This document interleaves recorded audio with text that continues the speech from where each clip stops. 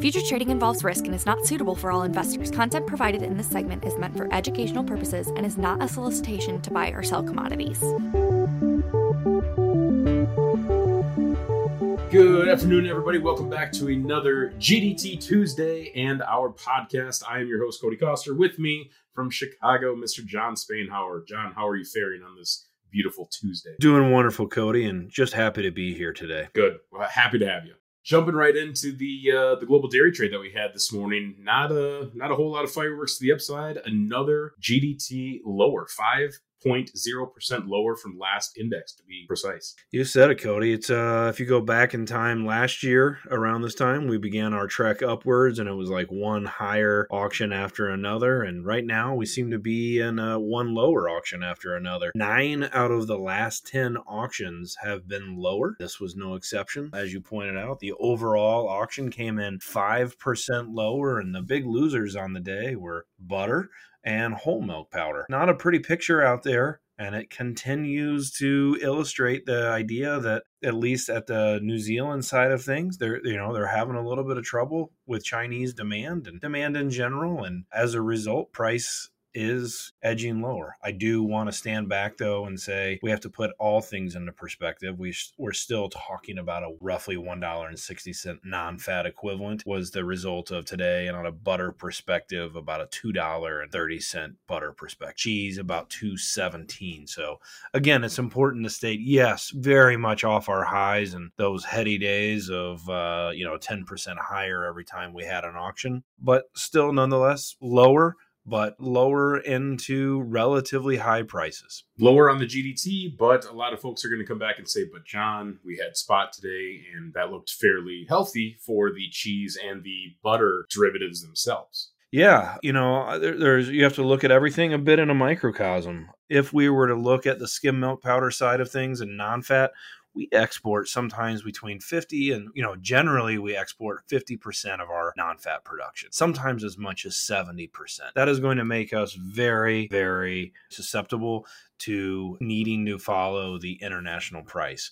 And so it's very difficult for the U.S. price to stay higher or at parity with the GDT or the European price for very long. I want to state not impossible, just very difficult. So coming into today's auction, we expected to see, the GDT S&P futures were pointing towards a lower price, a little bit to be expected. We came in just slightly lower than where those futures were. However, when you get over to the butter side, the U.S., it's important to remember we don't hardly export much of our butter at all. So we are a bit in an island here and can be at least on a temporary basis. However, as I stated, the butter price in New Zealand down to $2.30 today, something we really have to keep an eye on. Here we are in the heat of the summer in the U.S. and still recovering from what was likely a not great butter build in the spring. So New Zealand goes down 6% in butter to $2.30. The U.S. price is able to rally today to $3.03, which is the highest price we've had all year and one of the highest prices we've seen in several years. Again, a bit of a microcosm. When it comes to the cheese side of things, we're not on an island.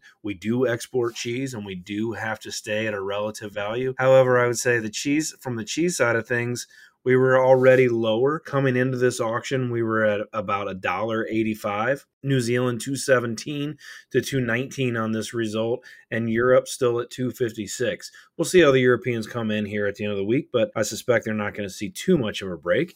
You put that together, and first of all, the cheddar price today was only down 0.7%, so it really didn't break, and the U.S. was already at a discount. This auction was somewhat healthy for the cheese side, and it says there's still room for exports. And so the U.S. cheese price rallied a little bit today. I still think that the U.S. cheese price is a little bit undervalued and has room for some growth, specifically now that we've transitioned into August and, the deeper we go into August, into the demand season, I think we'll see that cheddar price here in the U.S. step up a bit. So, again, Cody, to your point or question, the GDT was lower. How can we rally? Again, there's just a lot of factors that go into that.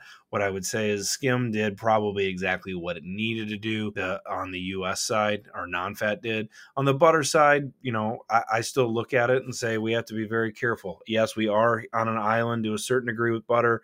but it's not the loss of exports that's probably going to have that we're going to be exposed to. It's the gain of imports. And you have to imagine that in New Zealand right now, people are looking for any way possible, either A, to sell into a potential export market of ours, or to sell into the U.S. and try to move some fat into the U.S. That's going to take some time, but it's eventually going to cut into things. And you have to imagine that, somewhere down the road here, the butter price is going to come under a little bit of pressure if these GDT prices keep going. Absolutely. Now, on our side of the coin for demand season, when do your many years of being in the dairy industry, when do you see demand season really ramp up on our side of the country here for holiday buying, I should say? You're going to have to get a little bit further down the road here than that, or you're going to be getting into the Thanksgiving period. So that's going to be at the end of November. So you're literally looking at the beginning of November and that time period. And then, you just have already within that time, you have the school lunch program starting back up. And then you just kind of have that carry on into the fall or into the holiday season. So we do have a little bit of time here before that picks up in full steam ahead. But nevertheless, you're probably going to see a little bit more demand on that side of things. And again, I do believe that you've got room for some export here. On the export side of things, I think we've been seeing report after report shows we've been exporting a heck of a lot of cheese. This isn't a one-time thing. I think we've had 3 months in a row of just incredibly good exports, and those export stats are kind of a delayed response, but I think there's room. We're probably going to see the June export number come in very strong and potentially the July export number as well. And I think that's going to be on the backs of two things. A, those were booked a while ago. B, you had some transportation issues that are resolving themselves, and we're hearing about big slugs of product leaving the country all at once. So I think we'll see the export numbers stay strong, and I think we'll see demand start to look good. And before you know it, I think we'll find that the cheese market's actually in a relatively healthy position right now. Fantastic. I guess to kind of round out the talk here on Tuesday, John, I've talked about it before. Any indication this time around of China possibly being back in on the buying side, or has that kind of slowed with everything that they're dealing with in their country? Well, that is a fantastic question, and I think it's just a little bit difficult to diagnose right now. The Chinese are buying. The statistics show it. They're just not buying at the pace that we thought that they might, and I guess the best way to look at it is to say at this time of year last year, they couldn't buy enough, and they were really just accelerating their pace of buying, and as a result, prices went up. I think now when you look at it, it comes down to, they're buying, and it's actually relatively impressive volume. It's just not what it was last year. And I think that sword cuts two ways.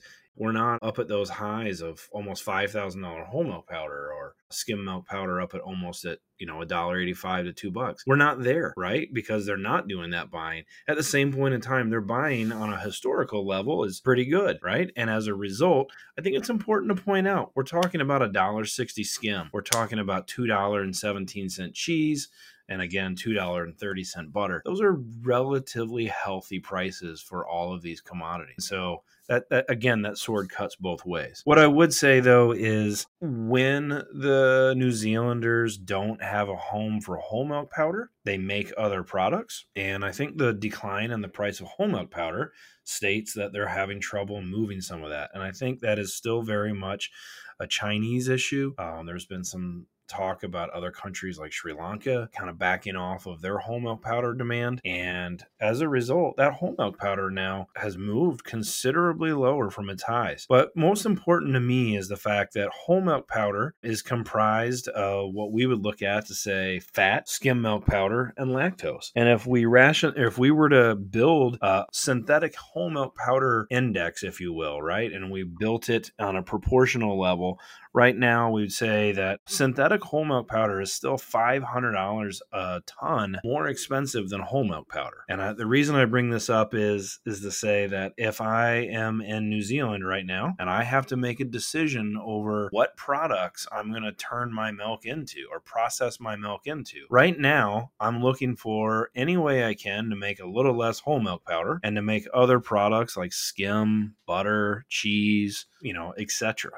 And so until we see that whole milk powder numbers stabilize and possibly even move higher, which I do think is possible, I think we have to expect that we're going to continue to see pressure on some of these other products. Again, when and if China steps back in and whole milk powder demand is there, then I think you can easily see that calculation change. But for right now, I just have to expect that we'll see more offerings on these other products and less offerings of whole milk powder. As a result, I think we're going to continue to see skim milk powder under some pressure here in the short term. And I just wouldn't rule out the idea that butter can move higher here, or excuse me, move lower. I won't rule out the idea that butter can move higher as well.